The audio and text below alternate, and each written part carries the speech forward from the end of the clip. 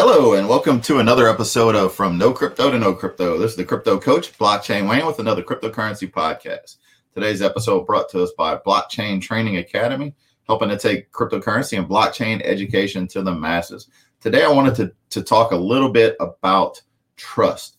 So trust is something that is the backbone of really every economy, every society. You have to have trust in the system. When you exchange something of value to you for, say, dollars, you have trust that that's going to work right? When you put money in a bank, you have trust that they're going to do what they should do.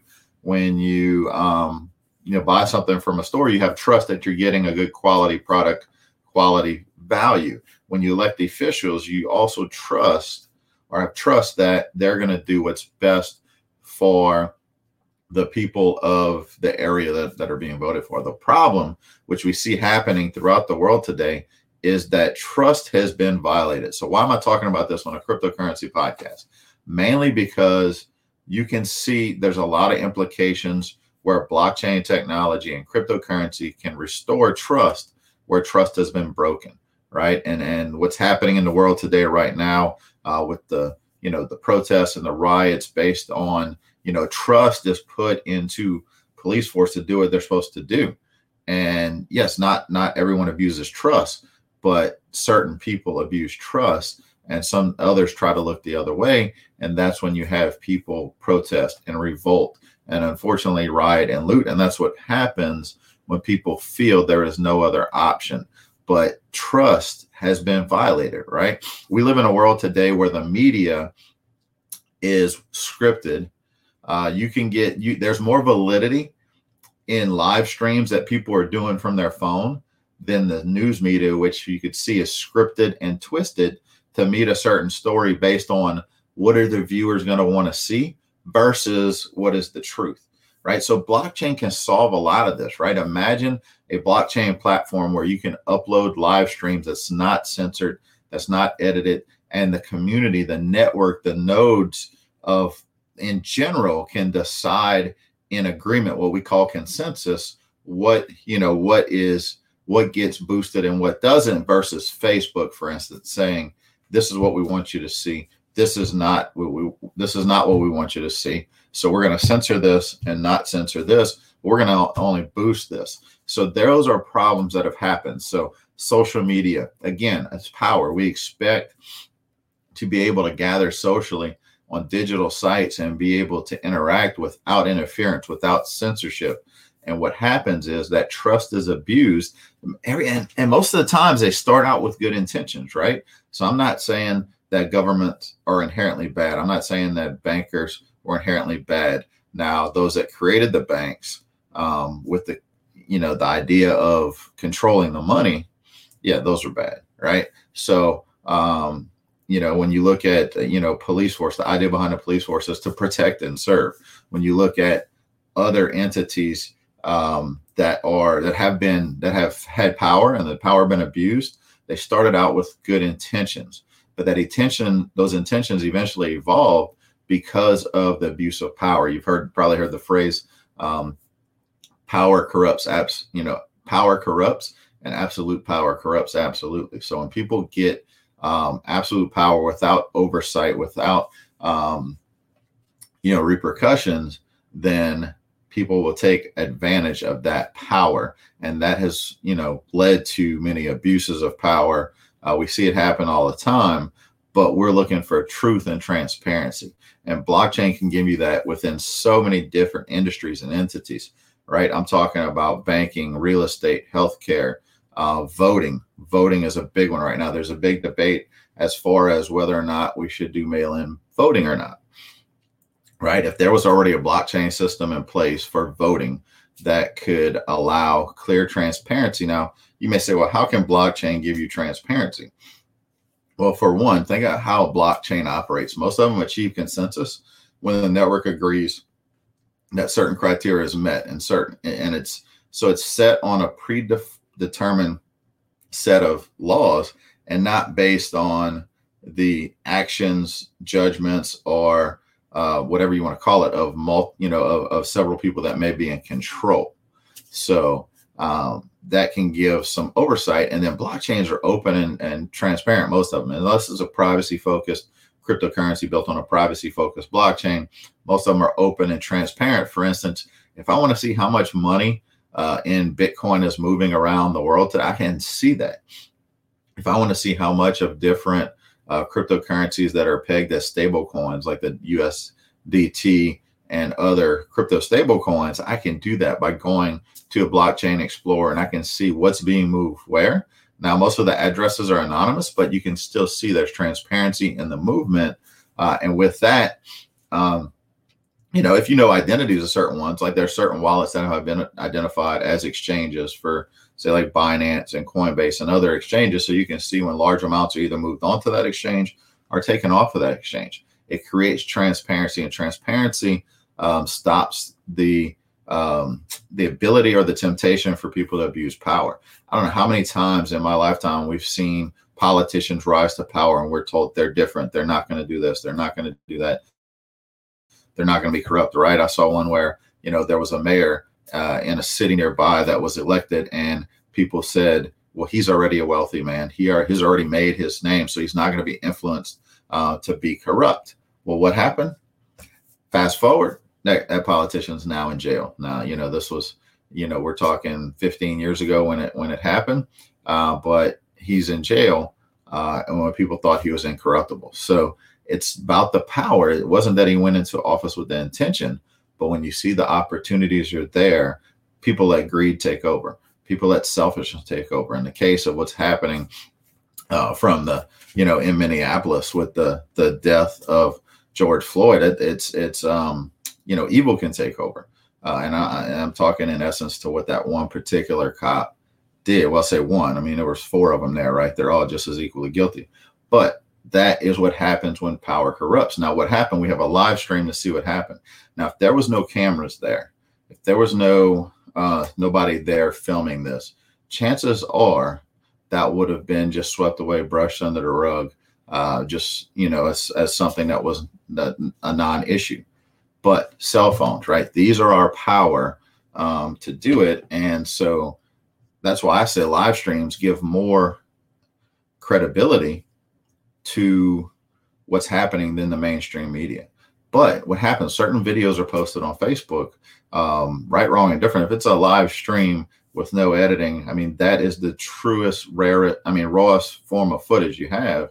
That should be allowed. So there are blockchain platforms that are available that are video platforms where you can post videos, such as DTube, which is like a decentralized YouTube. Also one called Library. It's spelled LBRY.TV. That's the website you can go to. They have an app for your computer. They have an app for your phone. And you can see that I post content there as well. Not because I'm worried about being censored, but because it is more of an organic platform. I can have thousands of followers on a centralized social media platform and get very little engagement in a post. I can go to a true platform that's not censored. And that's not, when I say censored, I don't just mean like stop me from seeing what I want to see, but they boost stuff they want you to see and basically shadow, what they call shadow ban stuff they don't want you to see, which it's there if you search for it, but they're not going to show it in your news feed in alerts when it may be something that would interest you. So that's what I'm talking about when I talk about shadow banning. So trust is what brought us here, where we are today. When you look at what's happened in the U.S., let's talk about the Federal Reserve. The Federal Reserve was created by a group of people that realized they didn't need to control the government. They control the money flow and the creation of money, then they could have absolute power. And that power has been abused. And you see that happen in the banking industry over and over and over. It's funny, just last week, Goldman Sachs came out with another piece about why Bitcoin is bad, right? But and one of the things that's inherently used by criminals, supposedly, right? When they have had, they have laundered billions more than what they have say was used for criminal activity on the Bitcoin blockchain. So what does that tell you about power? It's corrupt. So blockchain and cryptocurrency gives that freedom back. Because let's talk about cryptocurrency. Peer-to-peer, there's no outside influence. If I want to transact with you, I can do that. I don't need a third-party approval, because instead of having a bank or a credit card company approve my transaction or verify that they like what I'm buying, or if what I'm buying looks suspicious, they could block it. right? Versus if I want to transact with you, I can send straight peer-to-peer without any middleman. Now, the approval still has to happen, and that approval is done by a global network, which is called consensus. Now, different blockchains are different methods of consensus, but the best and most secure ones are heavily decentralized. What I mean is there are tens of thousands and even more computers that are verified. Now, some of it you may heard as mining, which is one protocol. Another protocol is called proof of stake, where people are staking a financial investment into the network and running a node on the network at the same time, which is verifying transactions and allows them to passively earn small amounts of that crypto. So I'm not going to get too much into crypto mining versus crypto staking, but just understand that's how consensus is made. So instead of putting your trust into people, we are putting our trust into math, which is absolute, which is definite. There's no chance for human intervention. And the reason I say that, so let's take Bitcoin transaction, for instance. If I send you Bitcoin, somebody wanted to reverse that transaction or block that transaction, they would have to be able to hack into 51+% of the network, not only just hack in, but they would not only control that, but they would also have to spend exorbitant amount of money, more than that hack would be worth, to reverse whatever they're looking to reverse it. I mean, and when you look at, as time goes on, the blockchain is continually being processed, consensus is happening. There's zero downtime in the blockchain. So what's happening is it's virtually impossible to hack many of those networks. Now, there's going to be blockchains that are going to come out that are going to be centrally controlled, right? JP Morgan Chase, they just changed their tune again last week. Now they're talking good about Bitcoin again. And it's funny how they go back and forth depending on what they're going on. But they've been working on their own cryptocurrency, JP Morgan chain. And my guess is they're building it on their own blockchain. That's going to be a closed blockchain, right? So it's not a true decentralized blockchain. Yeah, it may be efficient for some of their business practices, but it's not going to benefit you or I. Whereas open blockchains, open source networks are what is going to benefit us. And you may think, many of you watching this are watching this from countries like the US or Canada or the UK or anywhere in Europe, where maybe we have infrastructure and systems that work and you have access to banking and financial institutions. But there's billions, right? There's over 7 billion people in the world, and there's over 4 to 5 billion that don't have access to financial markets. And that alone just sets them back and keeps them from being free. So we talk about oppression, financial oppression. It was one of the biggest things that is affecting the world today. And blockchain and cryptocurrency gives us the ability to do that. A $20 or less simple smartphone now, which technology has come down. And even some of your third world countries that don't have running water, don't have running electricity, may have decent cell networks, right? And some of these places, like you look at, there's a lot of development happening and implementation happening across Africa, because there's villages that may not have running water or electricity, but they have solar panels where they can charge a cheap Nokia phone that will allow them access to the internet, access to banking. I don't mean traditional banking. I'm talking about through cryptocurrency. So you see a lot of cryptocurrencies that are working on development. They're working with places in Africa and other countries that don't have an existing, say, working financial economy. That way they can just show how the benefit of this is. And that's huge when you think about it, because let's face it, you and I, we're lucky. We're lucky because based on where we were born in relation to an imaginary line, which we call borders, right? But other people are not so lucky. You see it all the time, the immigration debate. I'm not going to get into that too much, but, it's based on where people are born. So these people are born. They didn't ask to be born there. We didn't ask to be born here.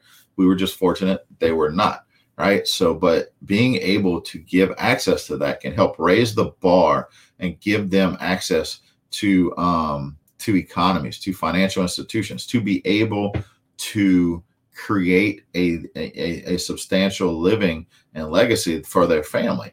And that's really all people want, is to do better in life. That's the thing. Even these people that abuse power, a lot of them start out with the intention of wanting more and more to build a better and better and better life. But then greed takes over, evil takes over. And that's when you see the twistedness of the divides in the world, with the hate, with the racism, with the corporate greed, where many people, lose money money, they lose their life, they lose their freedom, right? So those are all things that we need to figure out how to solve. And a lot of times, blockchain technology can improve a lot of that. You think about blockchain technology can help to track goods to verify the source of them.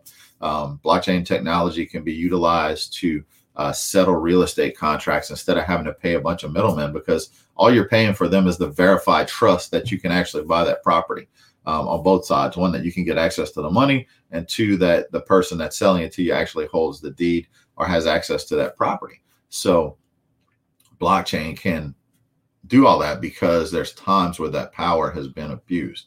Blockchain can, have better management and maintenance of medical records, for health patients, and stop certain things. When we've all heard of research that have been censored, so this can provide an open world where platforms are built on top of this that can't be controlled by one person.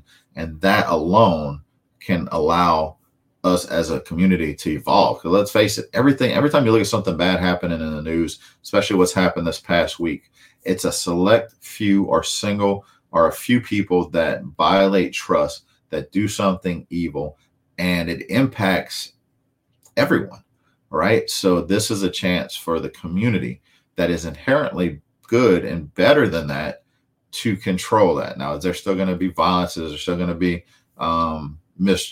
trust being violated? Absolutely. You can't eliminate it completely, but I'm saying let's build some transparent systems that point toward accountability.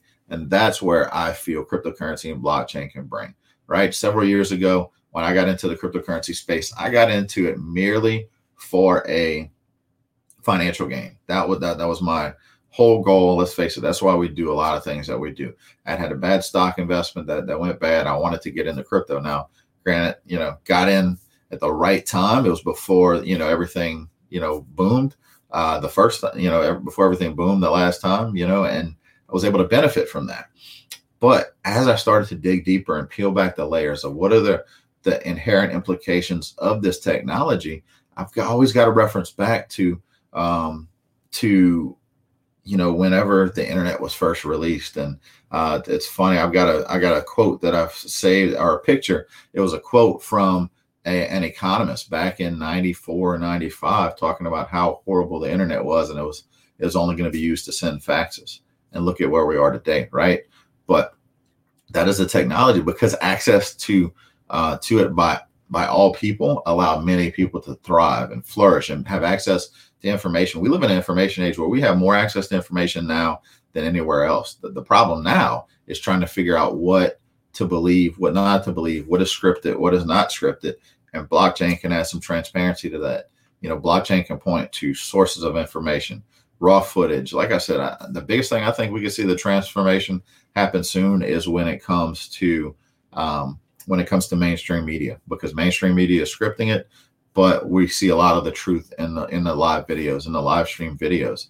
And having a platform that doesn't censor or boost or hide certain posts from your timeline is really what we could utilize. So there's several, I've done posts in the past, done podcasts in the past talking about different blockchain-based social media platforms. But the biggest thing about those, it takes users to catch on. So when you get in there, it may be clunky at first. There may not be a lot of users. You may not have any friends in there.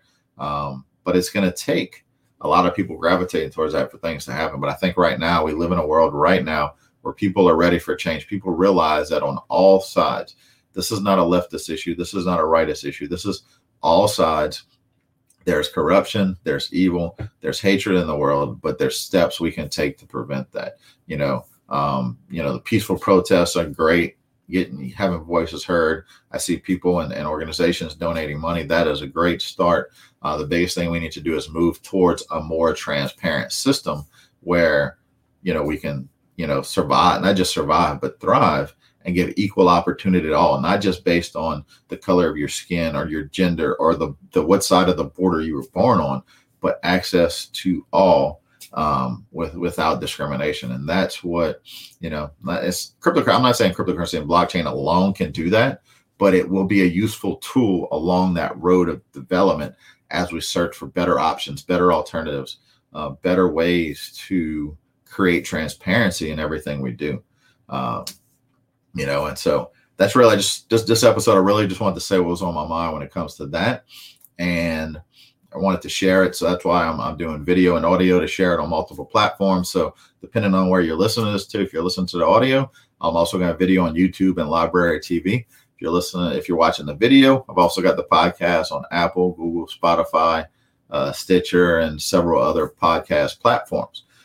So just chime in, share your voice. How do you think we can utilize cryptocurrency and blockchain to improve a lot of the abuses of power we're seeing in the world? I named some of them here. There's something I didn't mention. Obviously, I could probably talk for hours and we could figure out more and more use cases for this. And then it's just going to take, once the thought is there, it's just going to take someone to develop it. But what do you think? So chime in, go to my Facebook page, From No Crypto to No Crypto, or comment in the video, in the podcast. What do you think? What else do you think can happen if we utilize and harness the power of this technology? So that's it, everyone, for today's episode.